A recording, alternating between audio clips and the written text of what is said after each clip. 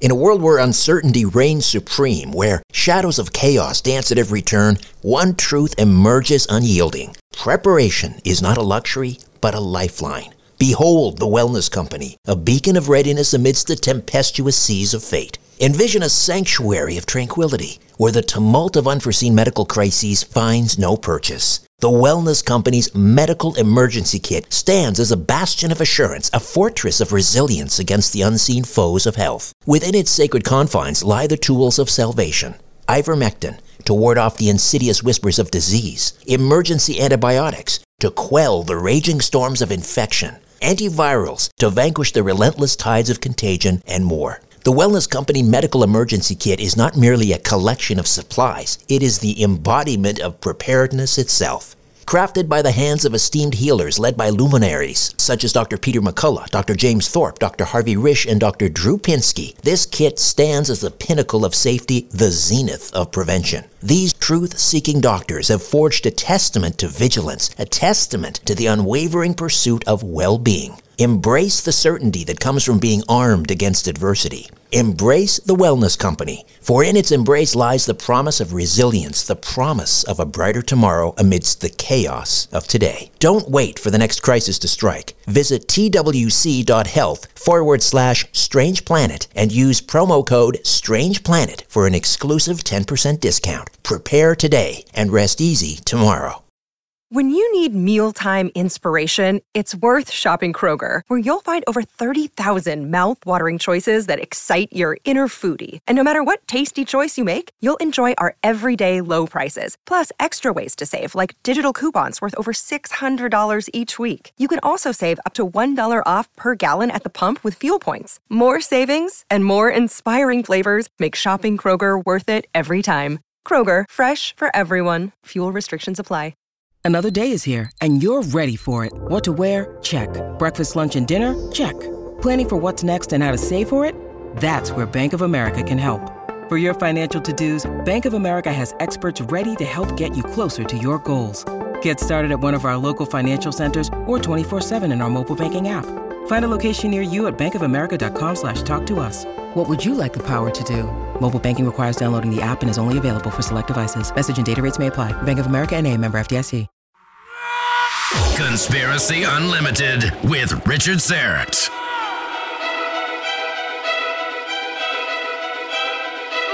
On this episode, did Shakespeare really write Shakespeare? Now, the most famous doubter is Mark Twain. Mark Twain wrote an entire book on this subject.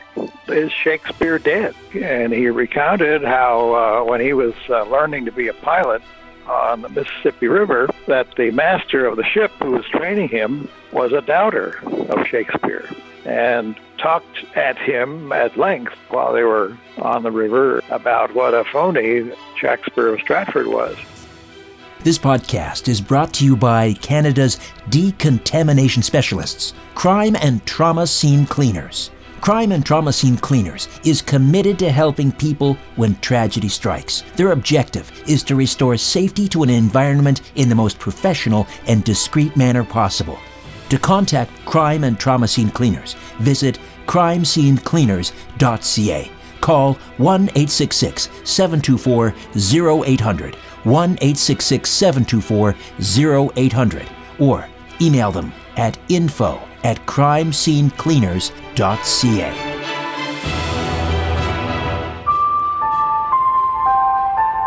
Conspiracy Unlimited with Richard Syrett. Pursuing the truth wherever it leads. Exposing evil and corruption and the secret machinations of powerful elites. Revealing the high strangeness beneath the surface of our supposed reality. Coming to you from his studio beneath the stairs, here's Richard Syrett. Greetings from southern Greece. Well, I just returned from the Messinian Bay Hotel just down the road, where the family and I enjoyed a wonderful afternoon swim, followed by a spectacular sunset. The staff there were even conducting samba lessons on the deck. The mighty Aphrodite unfortunately couldn't coax me out there. Lucky for her, well, she should know better. I was born with 3 left feet. In any event, On to our episode for today. The Shakespeare authorship question has been called the greatest literary mystery in the world. Is it possible the wrong man has been credited with the works of Shakespeare? If so, how would that impact our understanding of the plays and their historical context? My guest is among a growing community of experts who now believe that William Shakespeare was a nom de plume that concealed the identity of England's greatest poet and dramatist, and that continued to hide it from readers, playgoers, and scholars for hundreds of years. Ramon Jimenez is a longtime Shakespeare Oxford Society member and the author of several books, including his latest, Shakespeare's Apprenticeship, identifying the real playwright's earliest works. Ramon Jimenez, welcome to Conspiracy Unlimited. How are you? I'm fine, thank you. Delighted to be here. Likewise, happy to have you. Now, when one is discussing the Shakespeare authorship question, I've always found it can be a little confusing as to who we're talking about. So, obviously we would refer to the William Shakespeare who lived at Stratford-upon-Avon as, William Shakespeare from Stratford. But before we divulge, who you believe the real author was, how do we refer then to the Shakespeare who actually wrote the plays and poems? Well, I call that person Shakespeare, and the man in Stratford I call Shaxper. That was the way his name was spelled on almost all the legal documents in his county, without the medial E. Ah, Shakespeare. All right. So I call him Shaxper, and that's an easy way to distinguish between him and the author. Excellent. All right. So what do we know about Shakespeare who lived in Stratford? Well, we have a number of legal records here and there, and some local records, but we know very little about him. The records, for instance, that might have been produced when he went to school don't exist, so we don't even know if he went to school. We have a christening record, a marriage record, various lawsuits, convictions in Stratford-on-Avon. And then in London,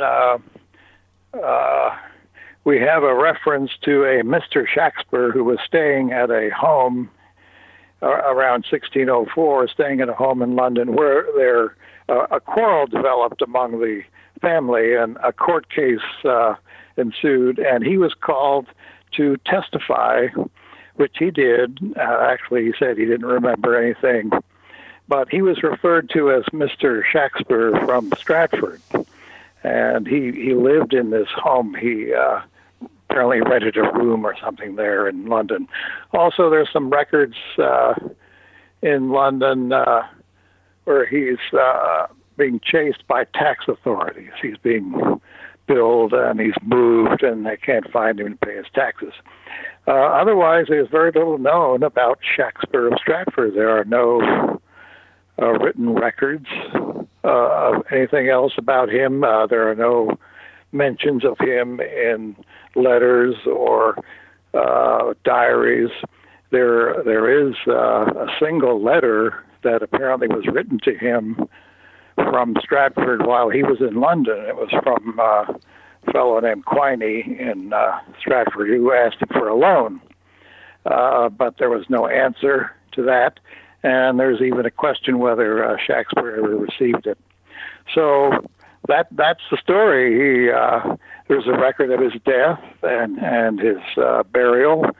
There's no record of any mention of his death or any commemoration or any ceremony or any eulogy or any obituary, anything like that. So there's very little. We know very little about him.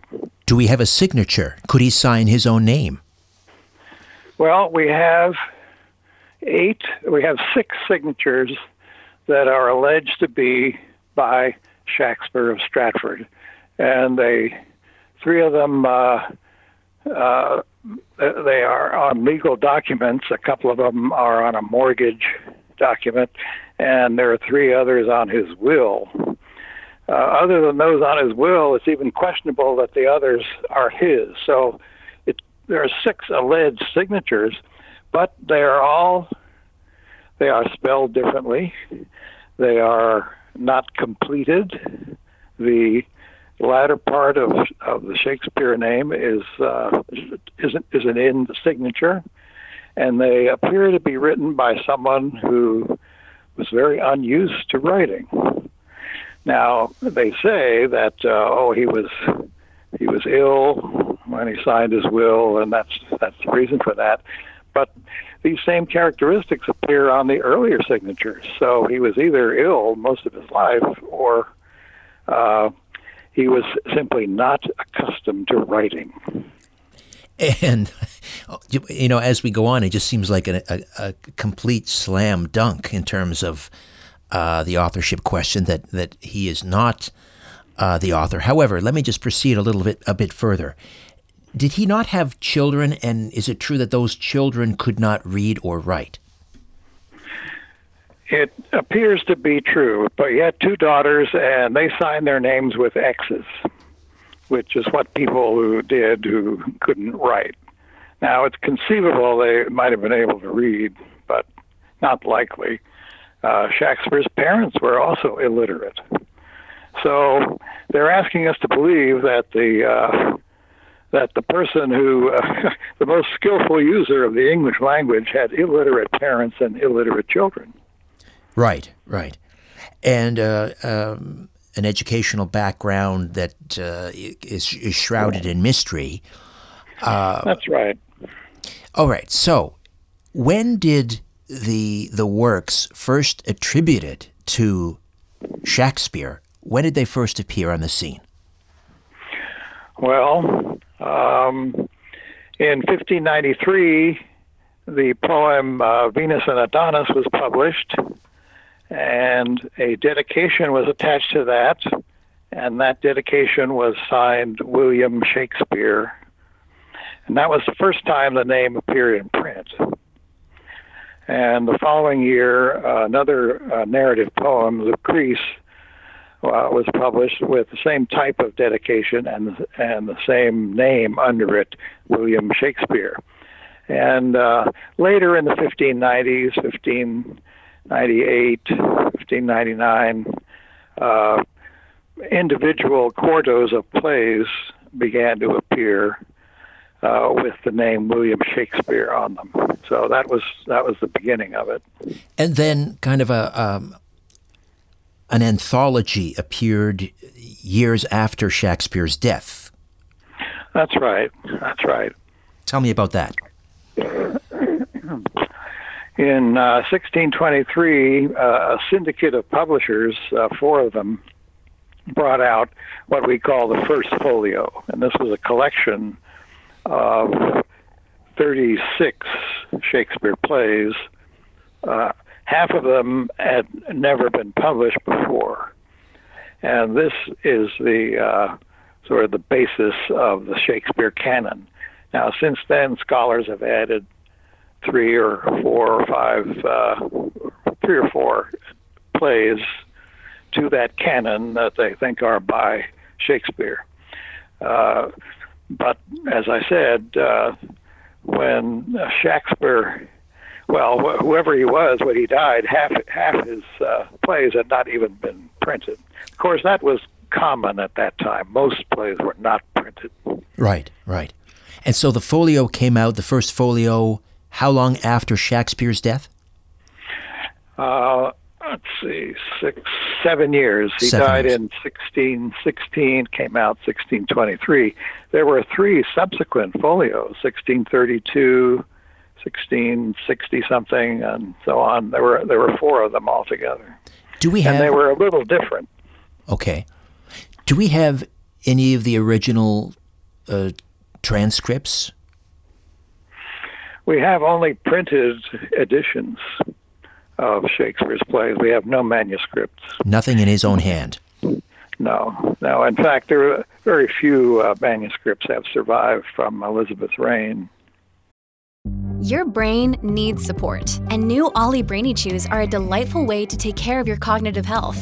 Made with scientifically backed ingredients like Thai ginger, L-theanine, and caffeine, Brainy Chews support healthy brain function and help you find your focus, stay chill, or get energized. Be kind to your mind and get these nootropic chews at ollie.com. That's OLLY.com. These statements have not been evaluated by the Food and Drug Administration. This product is not intended to diagnose, treat, cure, or prevent any disease.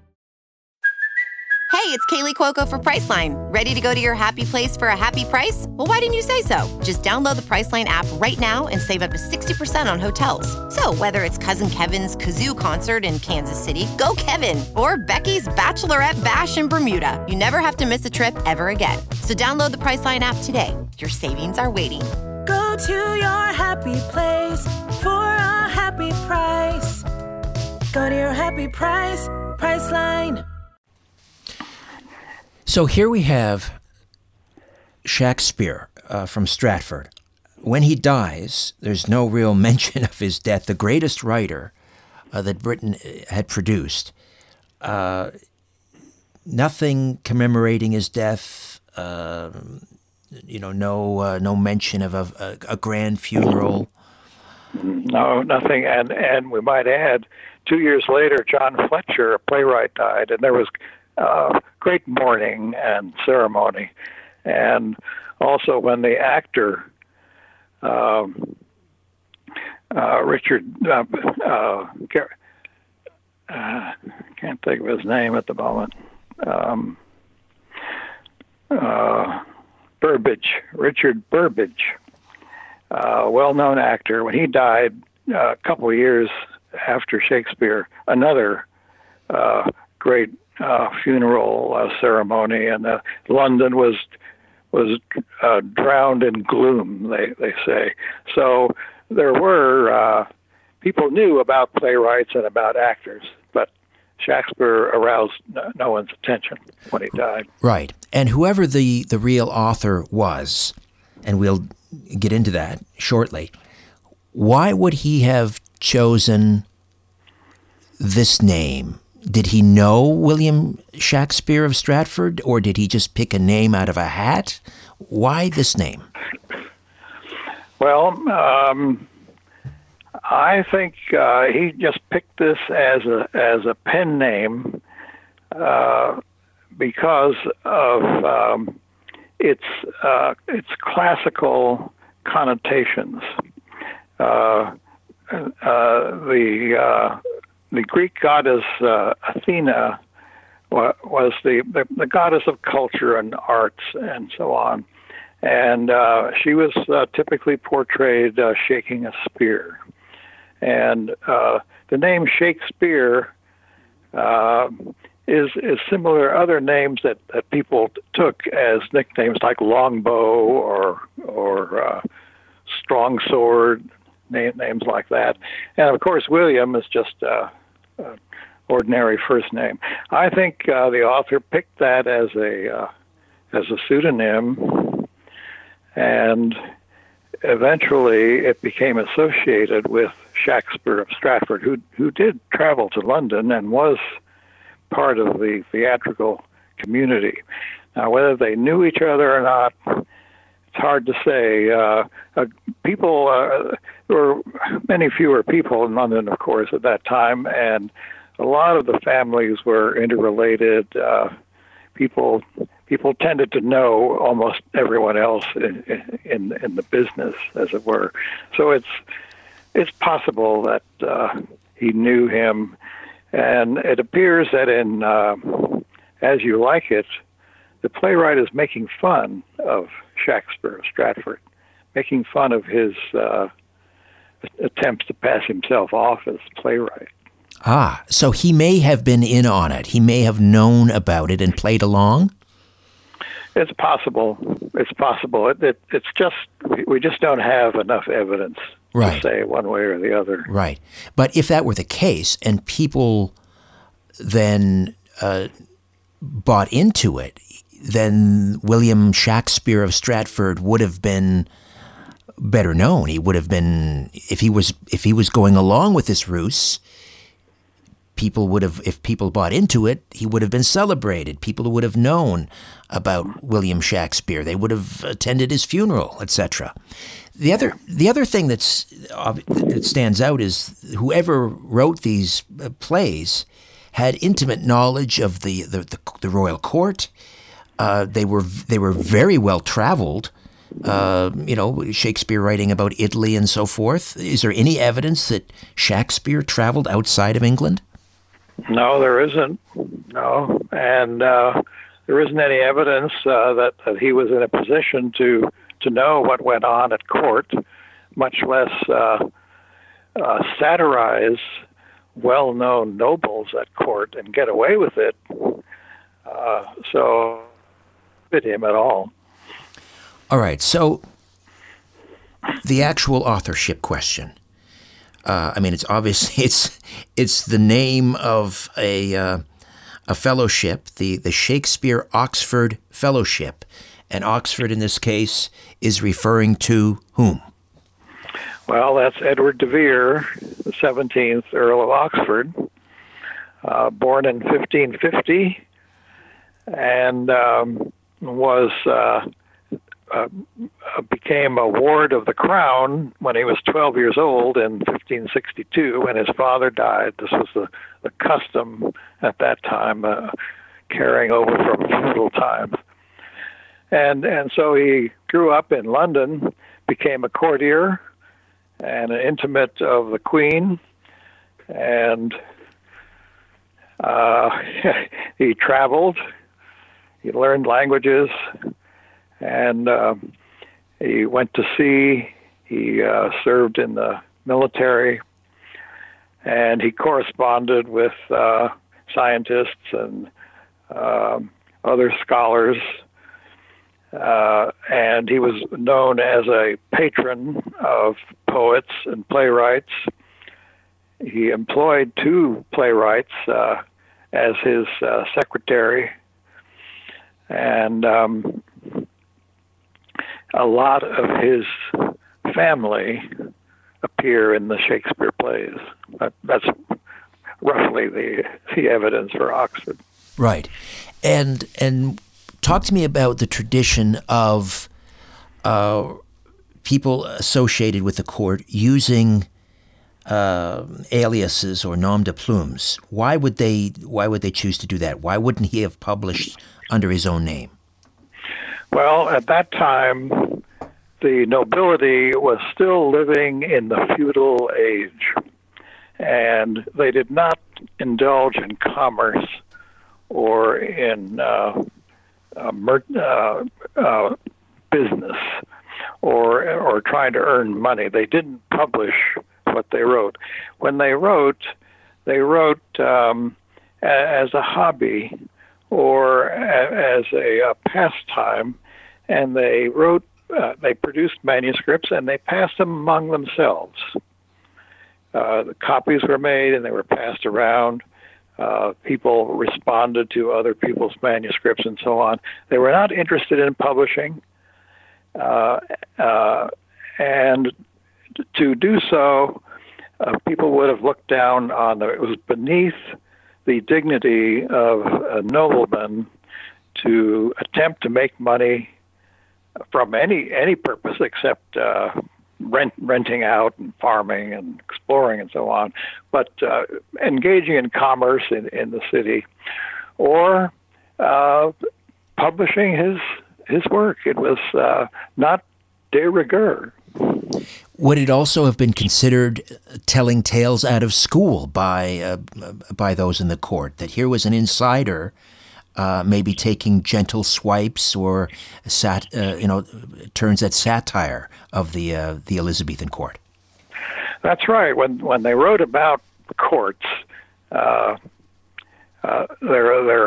was the opportunity for satire, and that was another reason why the Queen and others would want Oxford to remain anonymous. Because if he weren't, then the people portrayed in his plays might be identified, because people knew that he knew who they were and what they were doing. So that was another reason why he remained anonymous. Are there, I mean, I don't know how much is known about the 17th Earl of Oxford, how intimately we know him, but I'm wondering if there are clues in the sonnets, the plays. For example, a turn of phrase that Oxford was known to make that we see in, I don't know, Hamlet or some of the other works. Can you give me any examples? Well, I don't know if I can give you specific examples, but there have been several studies done comparing the language and phrasing in his letters. We have dozens of letters of his. Have nothing to do with the theater, but they are diplomatic letters or letters about business. Phrases and words in those that appear also in the Shakespeare plays. It's quite clear that a strong connection can be seen between his language and the language of Shakespeare. Yes. I was also reading about an incident. There's a scene in Hamlet where they're describing a falling out between two tennis players, and apparently that incident occurred in Oxford's life as well. Do you remember that story at all? Yes, in 1579, Oxford and Sir Philip Sidney had a squabble on one of the tennis courts in the palace, and they argued, and Oxford called Sidney a puppy, and Sidney stormed off and later challenged Oxford to a duel. The Queen intervened and told Sidney to back off, saying he had no business arguing with a nobleman. And tennis appears in several plays, and the word puppy appears in several plays. Oxford took a dislike to Sidney. Well, they disliked each other, of course, and he satirized him in a number of plays. They're clearly digs at Sidney. So that's one incident, yes, that turns up in the plays. More of my conversation with Ramon Jimenez on the Shakespeare authorship mystery when Conspiracy Unlimited continues. Life's better with American Family Insurance because our home policies help protect your dreams and come with peace of mind. Save up to 25% by bundling home, auto, and life. American Family Insurance. Get a quote, find an agent at amfam.com. Products not available in every state. Discounts may not apply to all coverages on an auto or home policy. Discounts do not apply to life insurance policies. Visit amfam.com to learn how discounts may apply to you. American Family Mutual Insurance Company, SI, and its operating companies, American Family Life Insurance Company, 6000 American Parkway, Madison, Wisconsin. This is the story of the one. As head of maintenance at a concert hall, he knows the show must always go on. That's why he works behind the scenes, ensuring every light is working, the HVAC is humming, and his facility shines. With Grainger's supplies and solutions for every challenge he faces, plus 24/7 customer support, his venue never misses a beat. Call quickgrainger.com or just stop by. Grainger, for the ones who get it done. Hey, if you're a fan of this podcast or my weekly radio program, The Conspiracy Show, you're going to want to check out my brand new Richard Syrett's Strange Planet shop. There's an exclusive line of men and women's classic tees with a very cool design. It's a limited run and a limited time offer, a special price of $21 US. That lasts only until August the 19th. There are also mugs, tote bags, and stickers. Go to strangeplanet.ca, strangeplanet.ca, and find the Strange Planet Shop button at the bottom of the page. The Strange Planet Shop at strangeplanet.ca. The truth goes through 3 stages. First, it is ridiculed. Then, it is violently opposed. Finally, it is accepted as self-evident. Let me just read that again. I don't know what that means. Conspiracy Unlimited with Richard Syrett. Ramon Jimenez is here discussing the Shakespeare authorship question. Now, throughout history, there have been a number of people, famous people, actors, performers who share this belief that the Earl of Oxford, was in fact the author. Can we talk about some of those? I mean, let's start with Charlie Chaplin. Yes, he was one. We were reminded of this I think yesterday when John Paul Stevens died. John Paul Stevens was an Oxfordian. A Supreme Court justice. That's right. And there were 3 other justices. This matter was brought to them some years back, and they didn't really come to any conclusion except to say that there was a reason to be interested in it, but they couldn't really rule or decide on who wrote the plays. But 3 or 4 of them showed that they were very much doubted Shakespeare of Stratford. Now, the most famous doubter is Mark Twain. Mark Twain wrote an entire book on this subject called "Is Shakespeare Dead?" Oh. And he recounted how when he was learning to be a pilot on the Mississippi River, that the master of the ship who was training him was a doubter of Shakespeare, and talked at him at length while they were on the river about what a phony Shakespeare of Stratford was. Others have been Walt Whitman was sure that Shakespeare was not the author. Sigmund Freud was another one. John Galsworthy. There are a lot of them. Each one has a different reason for not believing. And the question is, should this issue be investigated? That's all we want, those of us who doubt Shakespeare. But the academics and the publishers and the universities say there is no question, there is no reason, there is no need to discuss this issue. There is no issue, so they won't talk about it. Yes, they won't debate it. It's strange how the authorship question, as you say, is met by academia with derision, condescension, dismissiveness, and yet, on the face of it, it seems to be, as I mentioned earlier, a slam dunk case. I don't see how anyone could argue against. So, what is it? What is the threat here? Is it tenure? What is going on? Well, that's part of it, I'm sure. But there's even more. I mean, these people have been taught that Shakespeare was the author. They are now being paid to teach that Shakespeare is the author. And so for those 2 reasons, they're not going to give that up. It's their reputation and their livelihood and their training from childhood. I mean, we've all been trained from childhood in this.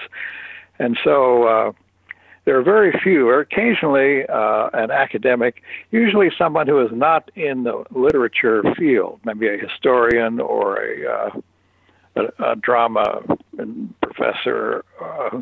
We have lots of lawyers and scientists in the group who are doubters. I just wanted to circle back to one of the doubters again, and that was Malcolm X, who I thought made a brilliant point, and that had to do with the King James Bible. Well, I'm not familiar with that. What do you say? Well, apparently King James had used poets, the greatest poets, to help him put together the King James Bible. At that time, it would have been contemporaneous with Shakespeare, and yet Shakespeare was not invited to partake in the project. Well, yes, that's certainly true. In fact, we hear nothing about Shakespeare.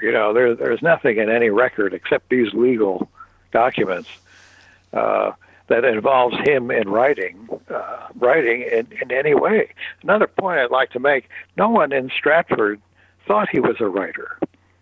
There were several writers in town. Fulk Greville lived right outside of town. Michael Drayton was an exact contemporary of Shakespeare. He lived about 25 miles away, but he visited Stratford often. John Hall, Shakespeare's son-in-law, was a doctor. And for the last 10 years of Shakespeare's life, John Hall was the town doctor. And he kept a case book of his more notable patients, and he wrote about them. He mentioned one had compiled a dictionary. He mentioned another one was a fine scholar, and so on and so forth.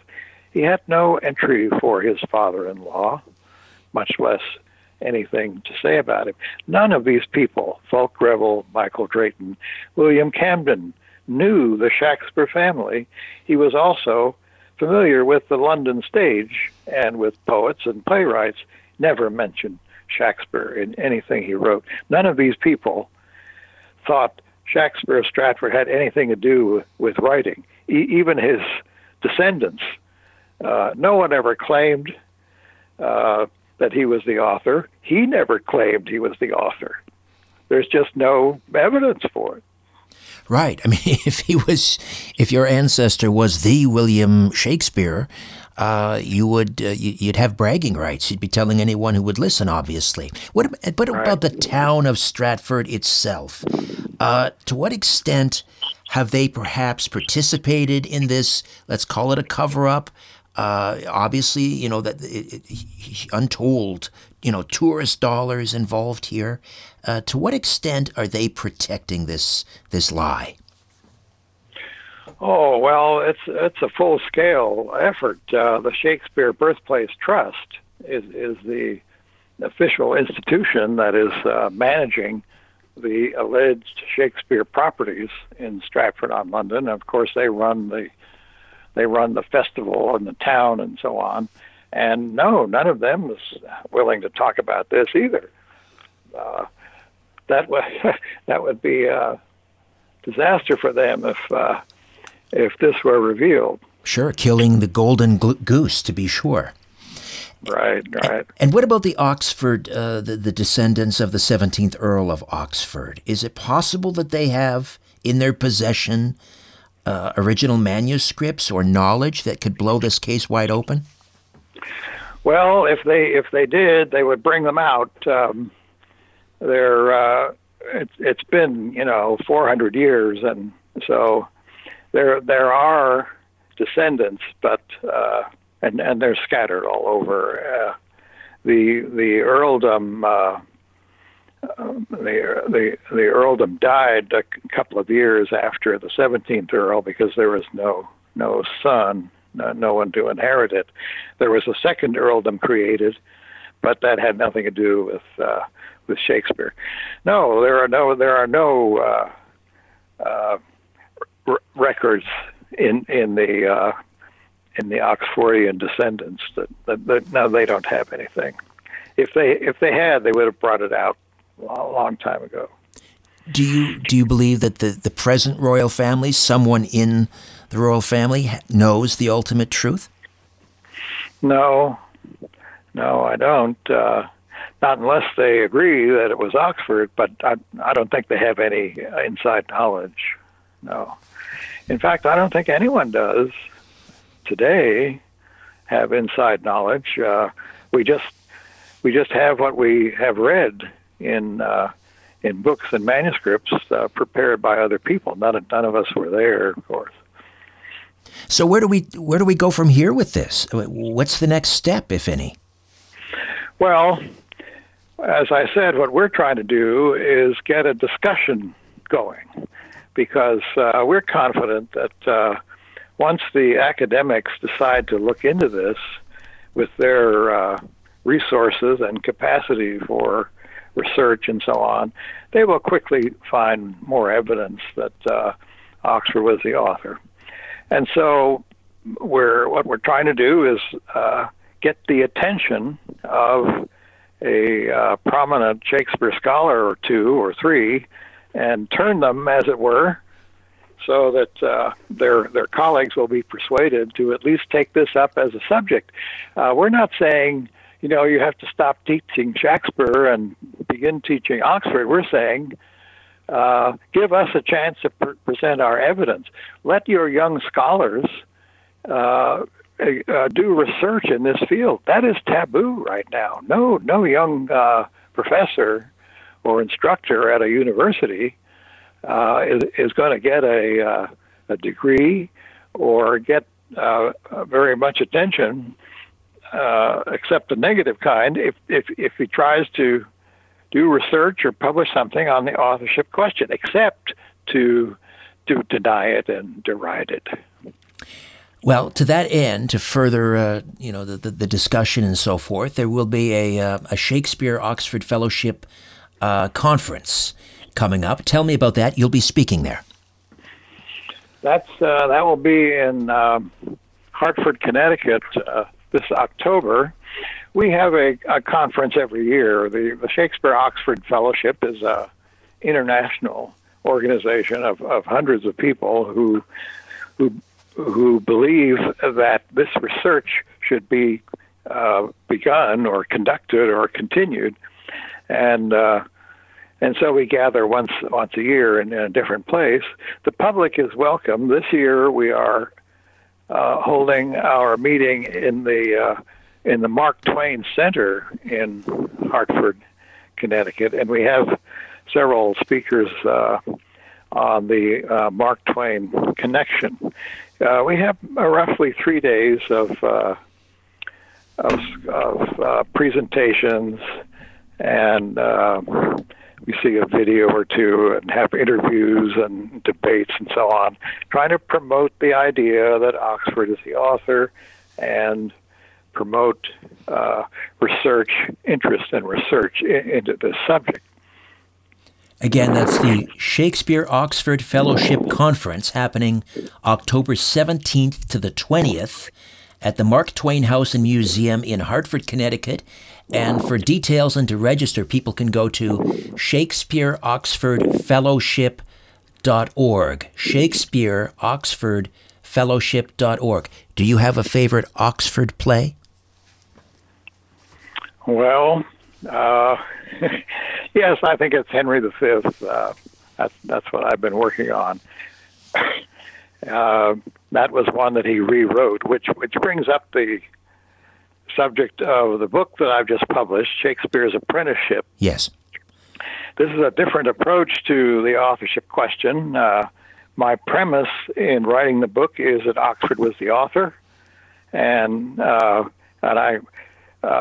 don't really argue that point any longer. I'm satisfied that he's the author, and so my research is focused on the next step, and that is, what else did he write?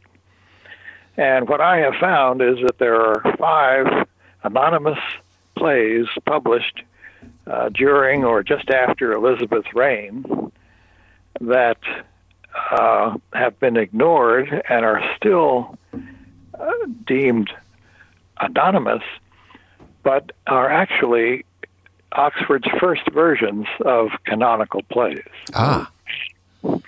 And they have titles such as King Lear. Mm-hmm. Another one is The Taming of a Shrew. Mm-hmm. And The Troublesome Reign of John, King of England. The True Tragedy of Richard III. And my favorite, which was his first, The Famous Victories of Henry V. And what Oxford did, and what I demonstrate in my book, is write these 5 plays during his teenage. Wow. He began writing very early, and we have some evidence for that. But as I say, these are anonymous. And his first play, The Famous Victories of Henry V, he wrote as a preteen. And 20 years later, he transformed that short, crude play of his teenage into the Prince Hal plays, the Henriade, Henry IV, parts 1 and 2, and Henry V. Yes. And then the next year, he wrote The True Tragedy of Richard III, and 10 years later, transformed that, rewrote it, but used the same characters and roughly the same plot, and that is Richard III that we see today on the stage. He did the same thing with the next one, The Troublesome Reign of John. He used the same characters and the same plot, rewrote it entirely, and that is King John that we see today.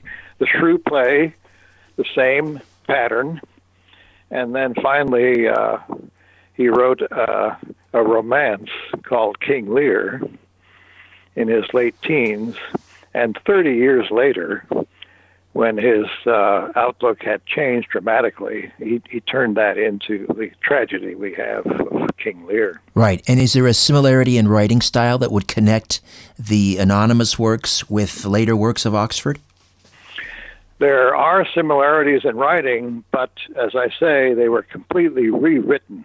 We see certain phrases repeated and certain rhetorical tricks or rhetorical techniques, but the real giveaway is the plot and the characters. In some of these revisions, the characters have the same names. And the plots are very similar. Right, also. Right. I mean, what does academia do with that information? Oh, they say that that's a source play. Shakespeare read that play, and that gave him the idea for King Lear.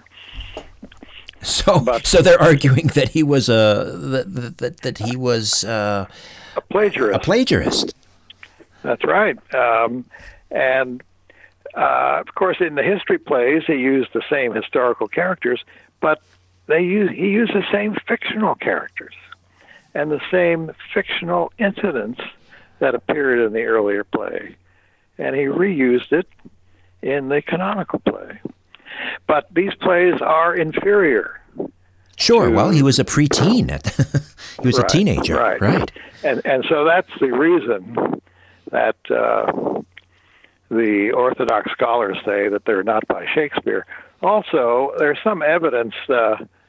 There's not much evidence for their dates because they were not recorded and they were not printed and so on. But the dates tend to disfavor the dates of Shakespeare of Stratford. For instance, I think Famous Victories was written in 1563, which is a year before Shakespeare was born. Aha! This might be the smoking gun. But I can't prove it. At least I can demonstrate it. I can bring out evidence, but it all depends on Oxford and on an acceptance of this kind of evidence. The academic scholars just think these plays are too bad and too early to be by Shakespeare Stratford, and that's why they reject them. But as anyone can see reading my book, in fact, you don't even have to read the book. If you read the introduction, there's enough material in there to demonstrate that these are Shakespeare's earliest plays. Methinks there is a conspiracy afoot. Well, they accuse us of being conspiracy theorists, but the conspiracy is that done by the Orthodox scholars. They have banded together to conceal the real author and to ridicule those who try to expose him. That's a conspiracy. Indeed. How do people get a hold of a copy of Shakespeare's Apprenticeship? Well, it's available through the usual channels. It's published by McFarland in North Carolina, but it's available on any of the online or through any bookstore. It was published last September. All right, and again, we have the Shakespeare Oxford Fellowship Conference happening October 17th to the 20th at the Mark Twain Museum in Connecticut, and people can go to shakespeareoxfordfellowship.org to register. Ramon, a great pleasure. Thank you so much for this. Oh, you're welcome. I'm delighted, and thank you. Okay, before I say goodnight to the moon over Messenia, I'll be back to tell you a little bit about the next installment of Conspiracy Unlimited. If you're a fan of this podcast, or my weekly radio program, The Conspiracy Show, or my YouTube channel, Strange Planet, I hope you'll consider becoming an official donor. A donation of $50 a month places you in the Star Chamber. $20 a month is the Whistleblower tier, and a donation of just $10 per month makes you a truth seeker. Star Chamber and Whistleblower members can participate in an exclusive monthly online chat or video conference with me, and all donors are entered into a monthly draw for Strange Planet merchandise. Any monthly amount is welcome and greatly appreciated. To become an official donor, go to patreon.com/Strange Planet. Patreon.com/Strange Planet.